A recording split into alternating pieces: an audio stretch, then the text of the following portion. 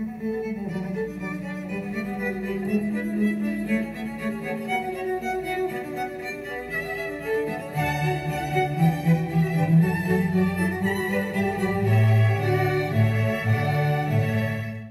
everyone, and welcome back to the Luring to Sit Still podcast. I want to thank you for listening, and if this is your first time joining me, welcome. I am so glad you could be here today. Be sure to hit that subscribe button so you never miss an episode. And if you have an extra moment, would you consider leaving a review? It only takes a few moments, or you can also share this episode on social media.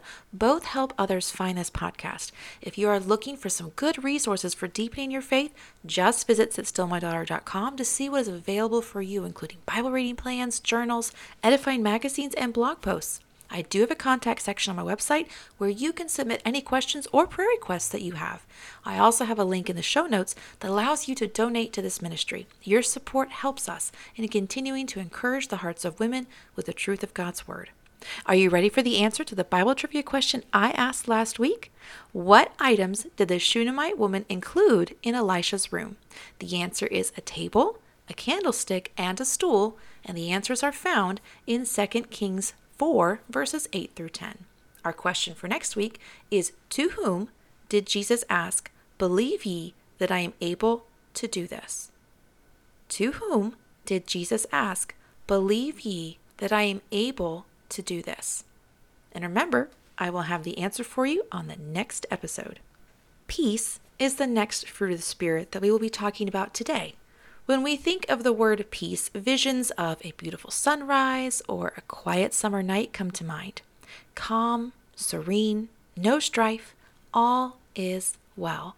This is what we like to say peace is, but this fruit of the Spirit doesn't have the same meaning. Enduring Word put it like this: not freedom from trouble, but everything that makes for a man's highest good. Here it means that tranquility of heart, which derives from the all-pervading consciousness that our times are in the hands of God, a positive peace filled with blessings and goodness, not simply the absence of fighting. Freedom from trouble, absence of fighting. These are phrases traditionally used to describe peace. But as a believer, this is not where our peace is derived from. It comes from a consciousness, an awareness that our times are in the hands of God. Even saying those words causes my heart to rest because it's true. We forfeit God's peace when we fret about what's going to happen and become fearful instead of trusting our lives in His capable, loving hands that only will do what is best for us. Fear is the direct opposite of peace and one of the greatest thieves of peace. I think a good illustration is found in the lives of the disciples when they, along with Jesus, were in a boat and suddenly they were in the midst of a terrible storm. The disciples were in an absolute state of panic and believed they were going to die. To their utter amazement and shock, they found Jesus asleep. They quickly awoke him, wondering why he didn't care that they were about to perish. Verse 39 of Mark chapter 4 tells us what happens next. And he arose and rebuked the wind and said unto the sea, Peace, be still. And the wind ceased, and there was a great calm. I love that last phrase. There was a great calm. That is what happens when Jesus steps on the scene. There is a great calm. But after the calm, there was a mild reprimand. And he said unto them, Why are ye so fearful? How is it that ye have no faith? They had let fear get the better of them, just as we do so often. We look around, we look down, and we look behind when we need to be looking up. The storms of life will come. The waves and winds will rock our little boat, but remember that they are never powerful enough to sink it because the Master is with us. Jesus knew that his time had not yet come. His life was in the hands of his Father, which is why he could sleep in the storm, why he could have tranquility of heart in the middle of a terrible, seemingly life-threatening storm. This is the peace that is offered to me, to you, a peace that we can claim and cling to during life's most turbulent times. It is a peace that passes all understanding, something we read about in Philippians 4, verse 7. And the peace of God, which passes all understanding, shall keep your hearts and minds through Christ Jesus.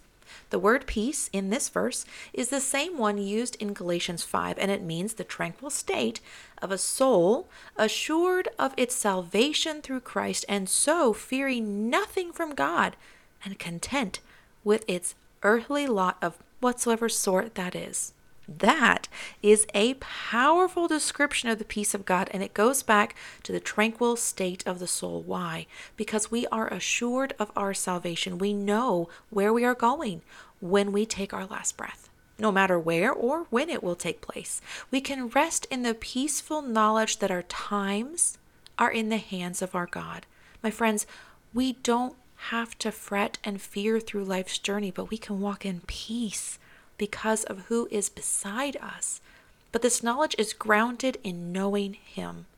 Had the disciples truly understood who was with them in the boat, they would never have panicked.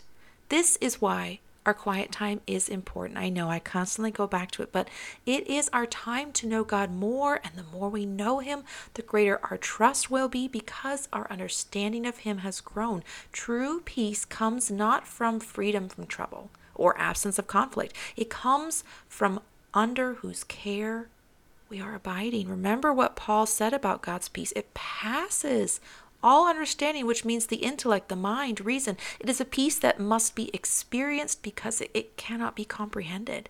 When you are in a difficult situation, but instead of becoming frantic and fearful, you present a peaceful countenance, it does not make sense to the watching world. They will scratch their head in amazement because they've not experienced that peace. And this peace does something else. It keeps your hearts and minds through Christ. The word keep means to guard, protect by a military guard, either to prevent hostile invasion or to keep the inhabitants of a besieged city from flight. Also, it can mean by watching and guarding to preserve one for the attainment of something. Both definitions grabbed my attention. God's peace is our protection from the world's hostile invasion, we could say, when they try to bombard us with fear and worry. God's peace can keep us from fleeing when we feel besieged by the world's and Satan's attacks. And because we know that God is watching and guarding us, it preserves us. It lets us attain His peace. And how is this done? Through or by Christ Jesus. He is our rock, our surety to hold on to even in the most difficult seasons of life. But I have to hold on. I have to claim this peace and remember who He is when those waves rise high above my boat and the winds are making it hard to stand. God's peace is both a resting place and a defense. I pray that each of us will meditate on these truths, that God's peace can be ours and give us tranquility of heart no matter what storm we will face. And that is where we will end today's episode. Have a wonderful day, my friends. Spend time in the quiet place, learning more about our Heavenly Father who grants us His peace and wraps us in His everlasting love.